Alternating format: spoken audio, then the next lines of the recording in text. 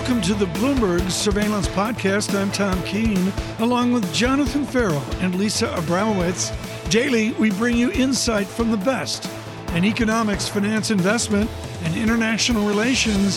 Find Bloomberg Surveillance on Apple Podcasts, SoundCloud, Bloomberg.com, and of course, on the Bloomberg Terminal.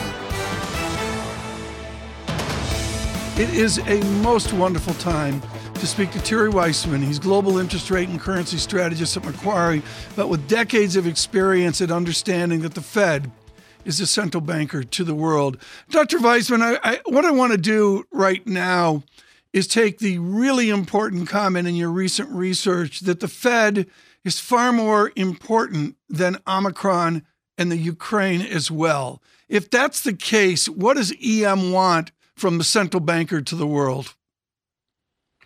I think emerging markets want what they always want, which is cheap liquidity flowing from the developed markets into the emerging markets to help sustain their asset prices and sustain their growth in their financial system.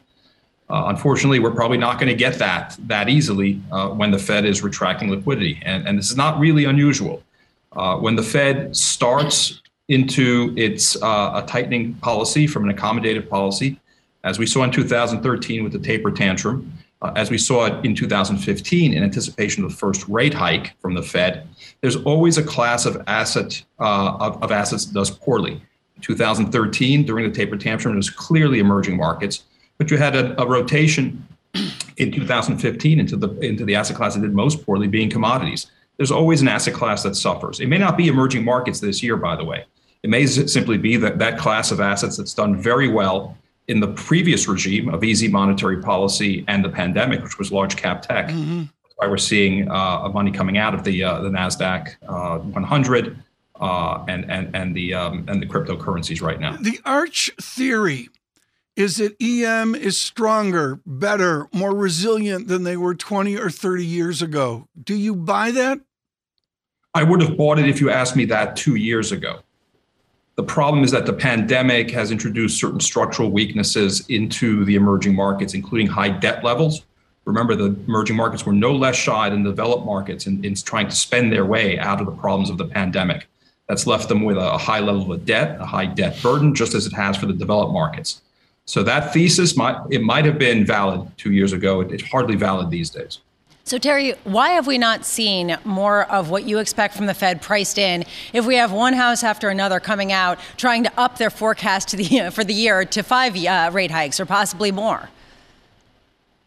Well, if you mean for the emerging markets, I think it's because they were never a beneficiary of what happened over the last 2 years, certainly not from a structural or economic perspective. So there's a thinking out there that because there's so much more value, relatively speaking, in the emerging markets versus developed markets, they should be rotated into as we move out of the old regime and into the new regime.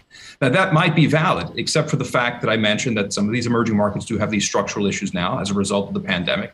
But let's face it, some of the issues that are burdening the world and the sentiment of traders right now are stemming from the emerging markets. Russia is clearly an emerging market. China is as well, and there are geopolitical tensions there too with regard to Taiwan. And of course, Latin America, the other bulge bracket emerging market, is confronting a lot of political issues this year, including 2 major elections. So yes, if it weren't for the structural issues from the pandemic, if it weren't these geopolitical concerns, yes, Latin American emerging markets generally would look cheap right now. I agree, but there's still a few headwinds. So give us a sense of the scope of dollar strengthening that you're expecting. So we're expecting a little bit more dollar strengthening over the next few weeks and months. I mean, until we get resolution from the Fed as to what it's going to do this week, and especially in March, it feels very difficult to imagine traders jumping back into foreign exchange and abandoning the dollar. So I think for the next few weeks and months, we're going to continue to see that strong, sturdy dollar theme that we've been advancing and calling for since the middle of last year. I think when we get through a few hurdles, including the Fed's hike and the clarity over what their interest rate outlook is, we get through the French elections, maybe we get through the Russia-Ukraine issues, then we can expect some dollar weakness, but it probably won't happen until well into the second quarter of this year. We need to get through all of those hurdles.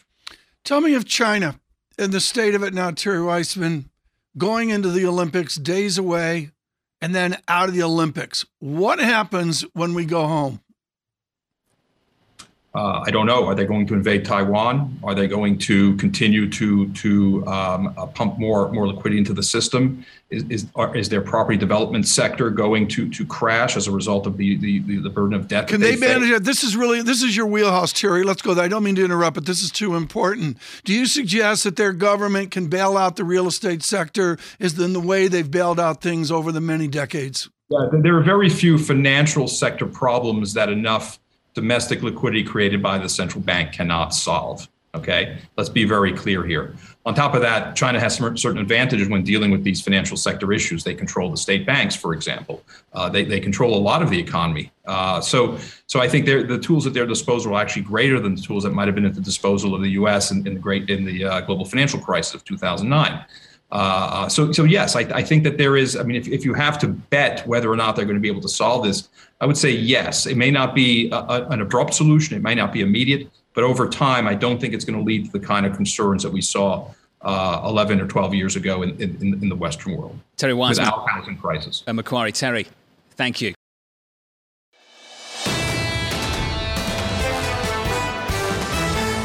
Without question, this is our conversation of the day on what we see, what we observe, what we try to figure out forward in Ukraine. Chancellor Merkel is retired. So you were to say, who has the most expertise among Western diplomats on the fractious nature of Eastern Europe down to Ukraine and all of the balance of NATO?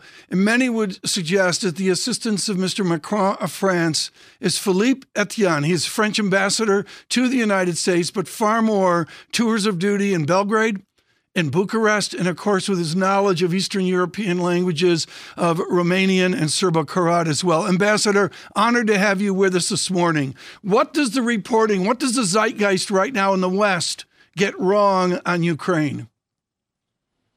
Well, for the moment, first, thank you for having me. For the moment, of course, we face a very serious crisis. Everybody is very much worried here about the risks of this major crisis in the heart of Europe. And we must combine firmness and obviously keep the channels opened. We are doing that as France having the presidency of the Council of the European Union right now, with our foreign ministers meeting again. Of the 27 countries.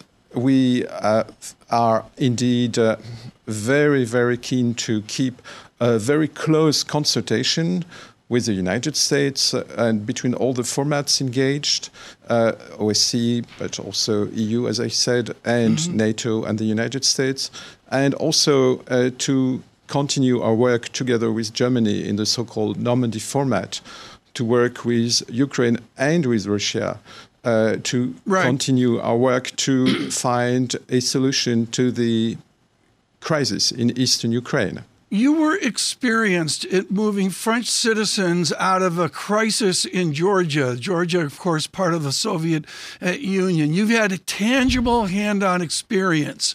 What should be the presentation to Mr. Putin to have him find a stability instead of an invasion of Ukraine? What is the distinction that you believe will change Mr. Putin's tone and rhetoric and action? First, we must deter him from any aggression by clearly indicating that any aggression would have as a consequence very serious consequences.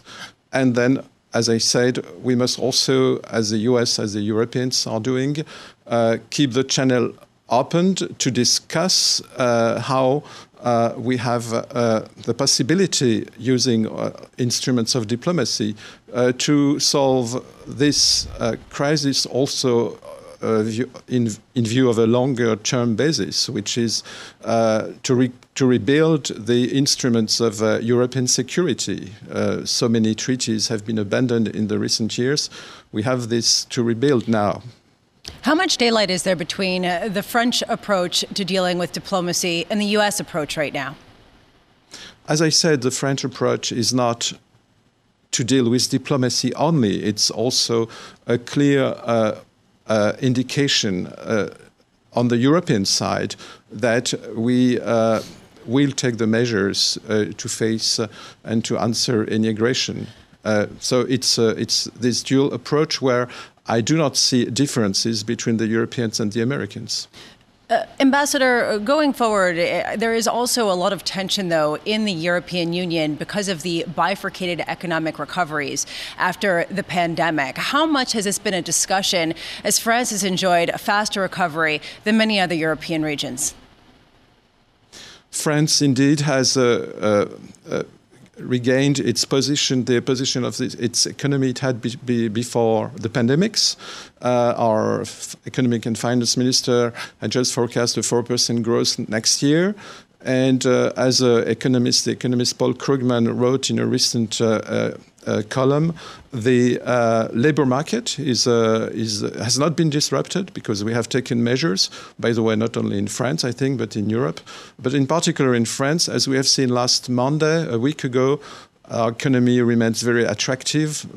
21 important investors, including 11 American companies, have committed to invest 4.5 billion in the French economy and to create 10,000 jobs, which means that the attractiveness of our economy is indeed quite strong. What does the French image in Europe mean in terms of military hardware sales to Ukraine? Germany seems so reticent, and not on a simplistic nature, but with Airbus expertise and with jet engineering expertise that everyone understands is world-class. We'll avoid submarines with Ukraine with great respect, Ambassador. But tell me what France can signal by selling French engineering to the people of Ukraine. It's not new that we have a strong economic relationship with Ukraine. So we intend to continue to support Ukraine as we have been doing until now, of course. I have to ask you one question on COVID. There's been such an uproar within the United Kingdom and America over Omicron and all. Lisa Abramowitz wants an update on Paris in April. In terms of Omicron, how are you doing? The Omicron variant had, like in the US, a very strong surge recently, and we hope it is now having its peak. Of course, the consequences in terms of health, intensive care units the consequences were not that serious as before because people are vaccinated a lot, and the new vaccination pass is coming into force today. There was a very, very strong policy in France to have everybody being vaccinated, and I think it worked quite well. Because of time in the market, sir, we must move on. Ambassador Etienne, thank you so much, Ambassador of France to the United States.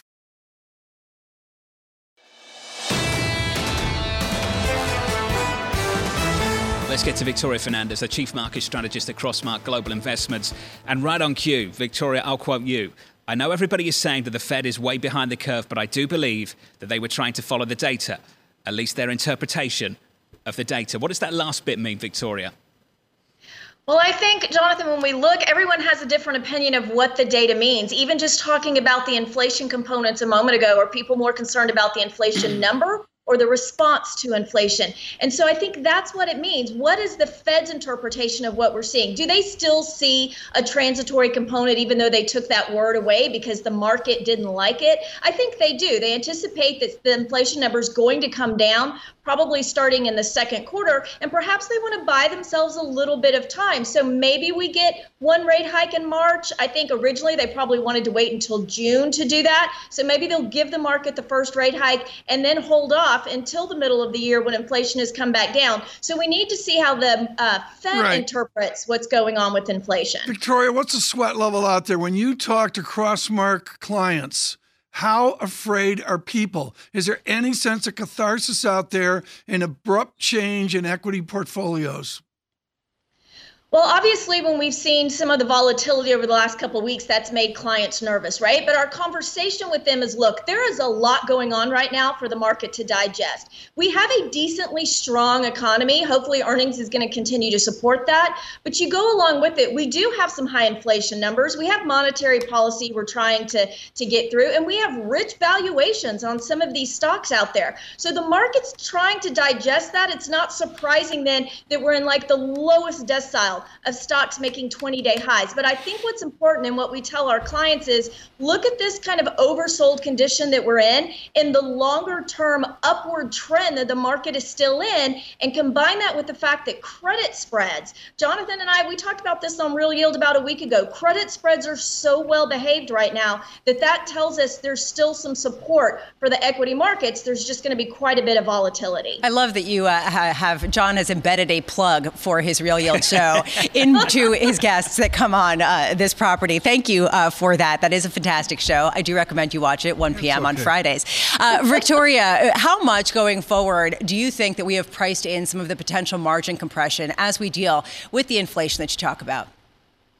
Yeah, I mean, this is what everyone's going to be looking at in these earnings reports that come out. I mean, this week is jam-packed. You were naming some of the companies that we're going to see. The biggest issue that we think is going to be margin pressure when it comes to wages and employment cost index. Look at the ECI and how high that number has run. I think the Fed is watching that very closely. JP Morgan's an excellent example, talking about the issues that they had in regards to wages going higher and what that did to their earnings. So I think that's going to be key when we're looking at what the earnings report tell us and the guidance. Obviously, there's going to be some supply chain issues that will cause some margin compression as well. But I think it's going to be the employment cost that really people are going to be watching. And that could make a difference when we're looking at the volatility throughout the rest of earnings season. So, Victoria, given this whole backdrop, the fact that you said that you're looking at an oversold condition, what aspects of the market right now are oversold and look attractive given all of these risk factors that you're putting out there?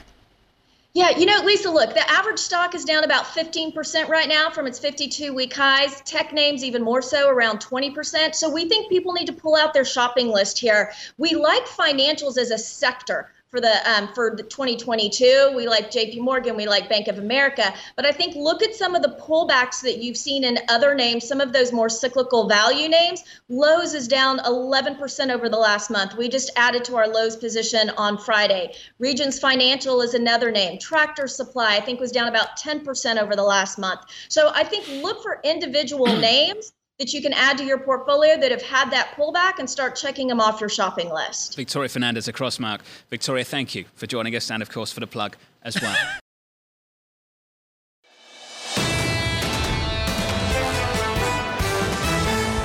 When in doubt, parachute in an optimist. There's a number of optimists that are with us, and there's no other optimist as optimistic as Neil Dutta, and he's been a piñata as the pessimists have gone after him through this entire pandemic. It's real simple. You need a theoretical construct to be in the market, and the way to be in the market to go up SPX 27% last year was to read Dutta. He joins us this morning. Has your optimism weakened, Neil? No, I mean, we have to focus back on the fundamentals, and ultimately healthy fundamentals can help turn the market. For all the talk about how this is a Fed-driven slowdown, I mean, where's the flight to safety in the dollar? Why is emerging markets outperforming this year? I mean, it's a very sort of interesting period for the financial markets. But, on this sort of idea that growth is decelerating, like so many things, I mean, potential sightings, like UFOs, potential sightings, not actually confirmed. I mean, you think about housing, the housing market's accelerating. There's a lot of construction activity in the pipeline. I would expect motor vehicle production to also be accelerating this year. That's substantially running below trend. And oh, by the way, we have, two of Asia's largest economies taking steps to support growth this year. So I think, and with the Omicron variant beginning to fade, I mean, that's going to provide a positive demand shock to the service sector. not only in the U.S., but globally. Okay, this is really critical and goes to Krugman's essay this weekend, which I thought was brilliant, partitioning the demand side dynamics with the supply side dynamics. And what you're suggesting, Neil, is within the gloom, demand will remain resilient? I believe so. I mean, take a look at mortgage purchase applications, Tom. I mean, even though interest rates have been backing up, purchase applications have actually been strengthening during that time, which tells you that maybe it's not only about interest rates, but things like price expectations, right? So the user costs for housing, even though rates have gone up, remain low because price expectations also remain firm, right? So people are going to be much more willing to finance an asset they think is going to go up in value, and that's underpinning demand in the housing market. I mean, you're at a situation now where the builders are actually throttling sales again. So, this isn't a demand issue. Look, I mean, this deceleration call, yes, growth will decelerate. I mean, that doesn't take a rocket scientist to figure out. I mean, we're growing very rapidly off the lows in the pandemic. And believe it or not, a deceleration is priced in. I'm looking at ECFC and Bloomberg right now. Quarterly growth expected to grow from 6% in the fourth quarter of this year down to 2.5% in the fourth quarter of 2022. So it's about what's priced into the market and consensus expectations and what's the likely outcome relative to those expectations. And my sense is the inflationary boom is largely continuing this year. Okay, so if the inflationary boom is largely continuing, then how about the risk that people were worried about maybe a week ago about the Fed hiking rates too quickly? Do you think that that's an overreaction as well, since the Fed's going to act cautiously and move slowly so that they don't disrupt anything? Well, I think the market is right to price in hikes this year, but I mean, I think we're getting a little bit over our skis. I mean, it looks like the Eurodollar futures market's basically priced for a coin flip for a 50 basis point move in March. I mean, if history is any guide, recent history, so basically since from the 90s on, the Fed's more likely to end a tightening cycle with 50 basis points than start one with 50. So I think the odds of them going 50 in March is basically zero. But as I said, I mean, 4 hikes and runoff this year, I think that's a reasonable baseline. But I think where the market's getting a little bit over its skis here is, pricing in 5 hikes, maybe 6 hikes potentially. Those hikes probably shift more into 2023. So the market's right to price in a little bit more of an aggressive Fed. But, let's be honest about this. Is the Fed really hawkish? I mean, other central banks are already hiking, Lisa. And maybe that's one of the reasons why, even though the kitchen sink has been thrown at the foreign exchange market, the dollar has actually been flattening out over the last 3 months. There are 2 concerns here right now, right? There's the inflation side, which you actually endorse. You think that inflation is going to be stickier this year throughout the year. And how much does that crimp consumer demand, which you think it won't necessarily do? And then there's the idea of the Fed responding to this, which will at least shake risk markets, which possibly is the reason why you've seen such a huge drawdown, particularly in the NASDAQ. On the first point, how much can you dismiss some of the retail sales data that we got out, some of the peripheral sentiment data that suggests that consumers really are paring back on what they're buying because their purchasing power has gone down so much? So to me, if you look just at average hourly earnings, that gives you an incomplete picture of just how strong the consumer is, because you have to look at aggregate wages and salaries. That's the sum product of jobs, the work week, and hourly earnings. And that's running at a very healthy rate. In fact, it's running double digits. That was true in December as well. It's running well above the pace of inflation. So the aggregate sort of real income pie is growing.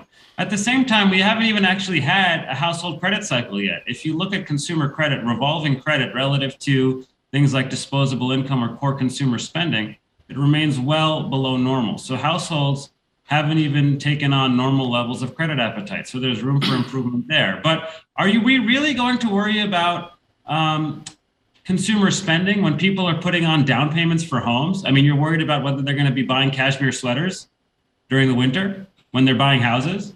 So I think, right. And that's durable goods. Those are durable goods, right? So, and that obviously has tentacles into other areas of consumer spending. Neil, you delay the Fed rate moves into 2023. Doug Cash just published that he's buying at the sound of cannons. This off of Nathan Mayer Rothschild from years and years ago. You step up to the sound of cannons and start buying into the market. The underpinning of that is framing the Fed call. let's be clear here. How many rate rises do you see in 2022? Are you in the camp of Stephen Englander at Standard Chartered that we're going to see a lot less movement by the Fed than expected? Well, I think there's a decent amount of dispersion with the Fed, but yes. Look, when Minneapolis Fed President Neil Kashkari is telling you that he's penciling in 2 rate hikes for this year, I think that's a reasonable baseline of how much the Fed will do, at least at a bare minimum this year. And it's probably something where they go in March and June at a minimum. Then they'll do runoff, and then if inflation is sticky, I think you can pencil in hikes in September and December. The Wall Street Journal was out today talking about how the Fed may go at every meeting. Again, it just tells you about how much hawkishness is already priced into the markets and how little the Fed actually has to do to surprise in a dovish direction. So I think that you'll probably see a bull steepening of the yield curve going in or immediately following the meeting. That's what we're telling our clients. I think the front end has room to rally here. The front end has room to rally. So in other words, you're telling your clients to buy short-dated bonds and buy the risk story. Is that the idea? For a trade, Lisa. Coin flip for 50 basis points in March, the odds are 0. Okay. And who's worried about those cashmere sweaters, Sean? Not Neil Dutta, that's for sure. Neil, we appreciate it, sir. I think the point Neil's making here, Tom, is really, really important. It's about probabilities. This is the Bloomberg Surveillance Podcast. Thanks for listening. Join us live weekdays from 7 to 10 a.m. Eastern on Bloomberg Radio and on Bloomberg Television each day from 6 to 9 a.m. for insight from the best in economics, finance, investment, and international relations. And subscribe to the Surveillance Podcast on Apple Podcasts, SoundCloud, Bloomberg.com, and of course, on the terminal. I'm Tom Keene, and this is Bloomberg.